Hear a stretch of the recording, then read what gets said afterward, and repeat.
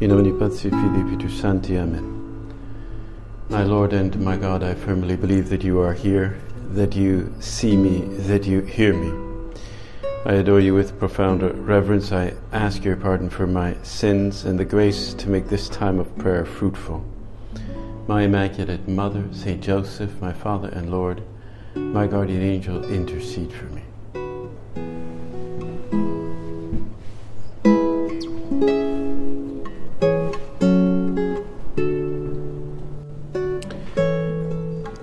Today the Church presents us with the iconic image and story, the parable of the Good Samaritan, the story of this man who makes this journey from Jerusalem down to Jericho. And it's filled with many images about what it truly means to live charity and love for one's neighbor to the full. It's an account that the Church Fathers have over the centuries, or had over the centuries, reflected on deeply. And it's interesting to note that it all begins with a question about what must I do to inherit eternal life. It's a scholar who stood up to test Jesus and said, "Teacher, what must I do to inherit eternal life?" We know that eternal life was a relatively late concept in Judaism. I don't know the exact time that it began to arise. It was probably something that arose bit by bit, but probably around the time of the exile. So it's logical that there was not a very, very clear answer as to what this might be, what the answer would be. There would have been disputes about it. The Sadducees, well, they were an example of the older Judaism. They didn't even believe in spirits, nor did they believe in angels, so they definitely did not believe in eternal life or the idea of life after death. They were mainly beholden on to the Mosaic Law, the temple. They took care of everything that had to do with the temple, whereas the Pharisees, they did believe in eternal life, or what we might call life after death. But there are few signs or evidences of this belief in early Judaism. Ezekiel did speak about it when he spoke about the resurrection or the vision of the dry bones, these bones that are in this field or this desert that suddenly stand up. And that would have been around 530 or so BC. But some of them thought that this was just a metaphor for national rebirth, for the rebuilding of the temple, like the bones, well, that's like the rebuilding of the temple. Others did see this as a sign of the resurrection. So, at that time, when our Lord was speaking, the question was pretty open. That's why the scholar, on account of this debate, asked this question: what must I do to inherit eternal life? And the Lord points him to an ancient belief that everybody did believe. What is written in the law? How do you read it? And what was that? The one text that everybody agreed on? You shall love the Lord your God with all your heart, with all your being, with all your strength, and with all your mind, and your neighbor as yourself. He answered, "You have answered correctly. Do this and you will live." And it's as a result of this principle that the Lord recounts the story that we know of the Good Samaritan. And of course, the scholar did not test Jesus about secondary details, but really about the essentials, really about the core of the law. And the core of God's will the core of God's law is a core that is there for us too. And the Lord said, do this and you will live. For us to really be alive, we have to live the core. And that is articulated in the story of the Good Samaritan. So let us picture him now in our prayer on his road from Jerusalem to Jericho. It's about an 8-hour walk, maybe cover something like 24 kilometers or so.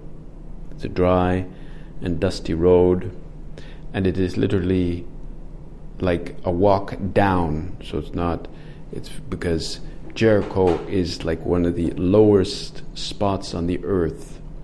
It's really close to the Dead Sea, so it's very low, and that in itself, the church fathers understood that Jerusalem was like the celestial city, the heavenly city, whereas Jericho was like basically hell, right? It was because you're going down to hell. But at the level of the story, this man was going along these dusty roads, these jagged cliffs on either side. Probably there were vultures flying around, predators along the way. And of course, it was a very inhospitable area. And, well, there were a lot of thieves on the way. Robbers who took advantage of vulnerable people. They would rob them and make off with their belongings. And so that's the sort of context. And then this man, this unnamed man, walks along and he succumbs to these thieves, and we are told he ends up lying there on the side of the road, half dead. So that image of this man half dead, he's not dead, but he's been stripped naked, he's lying there without anything. They didn't just take his money, they took his robe or, his clothing, because even clothing could be useful to them. So there he's lying without anything, which is of course a very, very humiliating situation when you're out in the public lying like that. He was very humiliated, but he wasn't dead. He was half dead, which is also an image of our state after the fall. Man, after the fall, we are wounded, but we are not totally corrupt. We are not dead. As later Calvinists would have suggested, that man is so totally corrupt that he can never do anything good at all. And that was based on the Lutheran concept of total, absolute depravity, probably a reflection of Luther's own struggle with sin. He could never seem to overcome it, so he thought, well, we're all completely, totally, absolutely depraved. And again, a very discouraging and a very dark vision for man. But he says, okay, he was hit badly by these robbers, quite humiliated, but he was not dead, not totally corrupt. He was just half dead, which is bad enough, but it's not totally dead. It's the wounded nature of the human person. And so he could be the generic man, he could be the symbol of Adam who falls to sin, and he needs to be picked up in his corruption. He could be us, and you and I, who need to be picked up along the road of life, who need confession, who need to be forgiven, and who can indeed be picked up. Now, St. Augustine, he has quite an elaborate allegorical interpretation of the parable. He says that the Samaritan is Christ. The animal of the Samaritan, the donkey, is the flesh of Christ. The man coming down from Jericho is Adam. The robbers, those are Satan and his minions. The inn that he brings him to is the church. And the innkeeper is the apostle. The apostle who takes care of the fallen man in the church, in the inn. And okay, that's a pretty, well-developed allegorical imagery, and of course, it has, some standing in the church. But if we go back to the actual story, we can imagine that the man along the road must have like at a human level, he must have put up a good fight. But in the end, these robbers, these minions of the devil, so to speak, overpowered him, and he ended up lying there, naked, bleeding, in agony, probably in and out of consciousness. And the vultures were now circling to get their food because they were expecting him to die, but he did not die. Indeed, when we think of this man, image of the fallen man, image of fallen Adam, really ultimately image of you and me, we feel an empathy for him as we picture him now in our mind. We want to be able to do something for him. And there comes somebody who could do something, and it's a priest. And a bit later comes a Levite. Both of them would have known well the law. They had studied it, they had memorized it, the verses. They also adhere very strictly to Israel's purity laws, which, forbade them from touching a dead corpse of anyone. The only people they were allowed to touch that were dead were family members, but not anybody, because that would lead you to be impure, and they probably knew this passage by heart. I don't know if they habitually came across dead people, but definitely it said in Leviticus 21 that you cannot touch dead people. So upon seeing him, they both had a moment to think about it, maybe even to check if he was dead, but they clearly didn't check very well. I can imagine the priest saying something like, in his head, saying, well, poor guy, he looks like he's in pretty bad shape. Well, he looks pretty dead to me, I think. But I can't test, check the pulse, because who knows, he might be dead, so then I'd be impure. The law forbids this.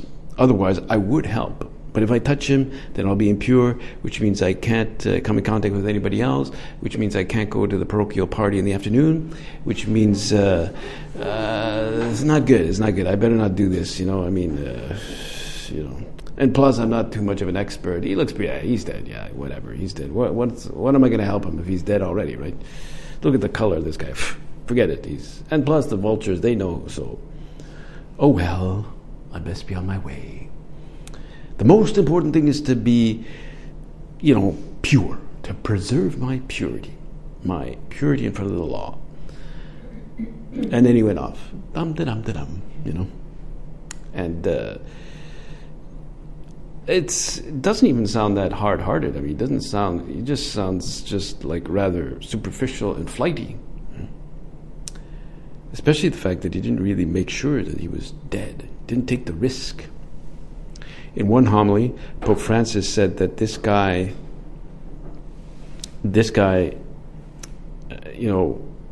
he looked good, both the men, the priest and the Levite, but their actions both show that they were ultimately really fleeing from their responsibilities, from their duty of charity, even though they rationalized themselves out of this. They had a duty of compassion. We have a duty of compassion. We have to care deeply for those around us. This has to be deeply embedded in us. We have to care for others. And these guys didn't do this. This has to affect us in some way. We say, no, I want to help, Lord. Well, then along comes this Samaritan. We don't know this Samaritan's name. The Jews and the Samaritans had been long hostile to each other. And why? Because the Samaritans, they had picked up on some of the elements of the Mosaic law, so they believed in the Torah, but they rejected the prophets. They intermarried with pagans. They even adopted certain pagan customs. And since there were these sort of difficulties and tensions with the Jews didn't let them into the precincts of the temple because they didn't believe in the prophets. And anyway, so the Samaritans says, well, too bad, we're just going to build our own temple, and they built it on Mount Gerizim. And it was kind of like a truncated version of Judaism. And you'll remember that time when James and John were walking by a Samaritan village, a tiny little village with just a corner store and just a few people, and they said to the Lord, "Look, Samaritan, let's just call down fire and destroy these guys." That shows the anger and the hatred that they had for Samaritans. And the Lord said, "Yeah, don't destroy them. I don't think that's a good idea. Relax, guys. Relax." But it does show there was hostility. But when this Samaritan comes, he is deeply moved. This compassion wells up. His heart seems to be wrenched open. He's like struck by a flash of lightning, the lightning of mercy hits him. And suddenly he becomes a neighbor. He's heedless of any dangers. He certainly doesn't think about legal impurity. He comes to the man, sees he's alive, gives him a bit of water. He's wounded, so he pours oil on his wounds that somehow helps him. And I would imagine that the wounded man is too wounded to speak. He's just groggy, and he just lets himself be helped. And the Samaritan thinks it through and decides to mount him on his donkey. And there's still some way to go before he arrives at Jericho. The vultures are circling, so he realizes this is pretty urgent. This guy could die on his way. So he walks while the man just is lying there on his donkey. And he brings him to this inn. We sometimes forget about the innkeeper. We're told that the innkeeper is asked to take care of him. He's even paid to take care of him, while the Samaritan goes off on his business, but that he will come back. And we forget about the innkeeper because it's quite impressive. He really does his job quite well. He cares for the stranger that he's entrusted with, and not much is said about him except that he does his job very well. And I would suspect that he senses that this is the most important thing that he will do today. Take care of this man. He finds clothing for him. He finds food. He examines his wounds. Maybe he got a friend who is more expert in these things. Maybe his children came and helped out, even though they're usually not too helpful, but at least they were affectionate with the man. Saint Irenaeus, one of the fathers of the church, said that the Holy Spirit is the innkeeper to whom the Good Samaritan, Christ, entrusts wounded humanity, asking the Spirit to take care of it. Just as the Holy Spirit is the great unknown, we don't see him always act directly, but he acts into our soul. He cleanses us. The Holy Spirit is the one who forgives us, when we are forgiven by Christ, but it is the Holy Spirit who remits our sins. So he's the one who heals our soul. And it's a beautiful account because he kind of disappears. We don't hear much about the innkeeper, but it's thanks to the innkeeper that this poor guy survives. And so, really, this account of the Good Samaritan is a beautiful and palpable illustration of how faith in God must be congruent, must be active, and how, of course, it leads the Lord to say, you go and do the same. Right? Do the same. Live that same mercy, live that same charity. Perk people up. What did our Father say about this? Our Father commented about this in Friends of God. He said, after describing the scene and going over it, as we just have, he said, when our own life or in that of others we notice something that isn't going well, something that requires the spiritual and human help, which as children of God we can and ought to provide, then A clear sign of prudence is to apply the appropriate remedy by going to the root of the trouble, resolutely, lovingly, and sincerely. There's no room here for inhibitions, for it is a great mistake to think that problems can be solved by omissions or procrastinations. Our Father speaks about omissions in our life, omissions of charity, omissions of fraternity, or just procrastination of a fraternal correction, procrastination in helping somebody in need. I'll do this later. Right now I have to do this thing that I prefer. And He wants us to forego those omissions, forego those procrastinations. He says later, prudence demands that the right medicine be used whenever the situation calls for it. Once the wound has been laid bare, the cure should be applied in full and without palliatives. When you see the slightest symptom that something is wrong, be straightforward and truthful about it, irrespective of whether it involves helping someone else or whether it is your own problem. When such help is needed, we must allow the person who, in the name of God, has the qualifications to carry out the cure, to press in on the affected wound, first from a distance, then closer and closer until the pus is squeezed out and the infection is eradicated at its source. We must apply these procedures first to ourselves, then to those whom, for reasons of justice or charity, we are obliged to help. So it's a relatively complex image that our Father here elucidates to help us see our responsibility in helping others in spiritual direction, helping others in fraternal correction, but also really seeing within ourselves our defects, being ready to root out the deepest defects and not allow some defect to anchor itself in us, some attachment to anchor itself too deeply within us. It's like a wound that we have to eradicate at its source, our Father would say. Eradicate it. It takes courage, and it's really desire, right, to live out the virtue of prudence and to arrive at this greater sanctity that the Lord calls us to. And we know that he who takes care of those in need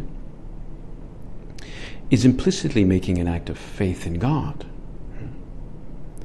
God's loving face shines in a special way among those who are in need.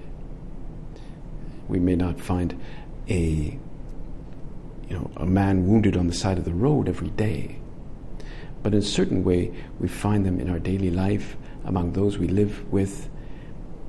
The image of a wounded person is a powerful image, but there are wounds of different kinds that we see.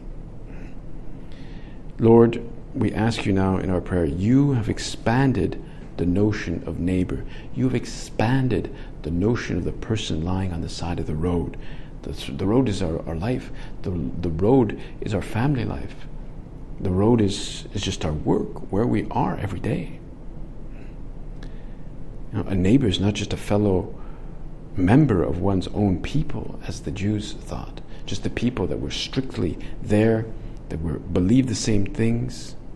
In fact, many of the Jews believed that Samaritans were not neighbors because they had defiled the temple precincts, that they didn't believe in the correct things. But the Samaritan doesn't think like that. Everybody in some way is his neighbor. He's open to him. Here Pope Benedict, in his book, Jesus of Nazareth, also has a comment on that, right? He says that we give too little when we just give material things. And aren't we surrounded by people who have been robbed and battered? He says the victims of drugs and human trafficking, sex tourism, inwardly devastated people who sit empty in the midst of material abundance. All this is of concern to us. It calls us to have the eye and the heart of a neighbor, and to have the courage to love our neighbor too. For as we have said, the priest and the Levite may have passed by more out of fear than out of indifference. Well, it reminds us along this road, there are people we have to waste time with. And it's not just people necessarily who have materially been robbed in some ways. It's what we do when we give formation to others, when we guide them. Indeed, Pope Francis, when he commented on this a number of years ago in his sermons there in Santa Marta, he said that the very Samaritan himself was not really accustomed to religious life, even to the moral life. And indeed, theologically, he was in error. He was like a heretic. But something woke up within him, and he did not flee from this duty. And he spent all afternoon with this man. While the priest, he says, he arrived on time to Holy Mass. And the faithful were very happy with him. And the Levite had a tranquil day that went on exactly as expected. Well, we have to think, do I hear the voice of God? Do I let the other people complicate my life? Am I ready to allow them to complicate my life? Or is it possible that in any way I have a closed heart to those on the pathway of my life? That I have a closed heart, and I'm not always ready to not so much to help out, but to make my life a little bit more complicated, to hear the voice of God. Ultimately, it means we have to let the Lord live and write our own biography. Sometimes we may just want to write it within the bounds of respectability. We want our biography to be written by ourselves. But the people that come along our way, the young people, the people that come here, our sisters in the work, sometimes just even the events of life have to be part of our biography. And so we ask now our Blessed Mother really to help us live charity in its fullness and see how we can live it specifically by the different forms of woundedness that we see along our way. And we can be like that Good Samaritan and live that generosity, waste time with others. As our Lord says, go and live this yourself.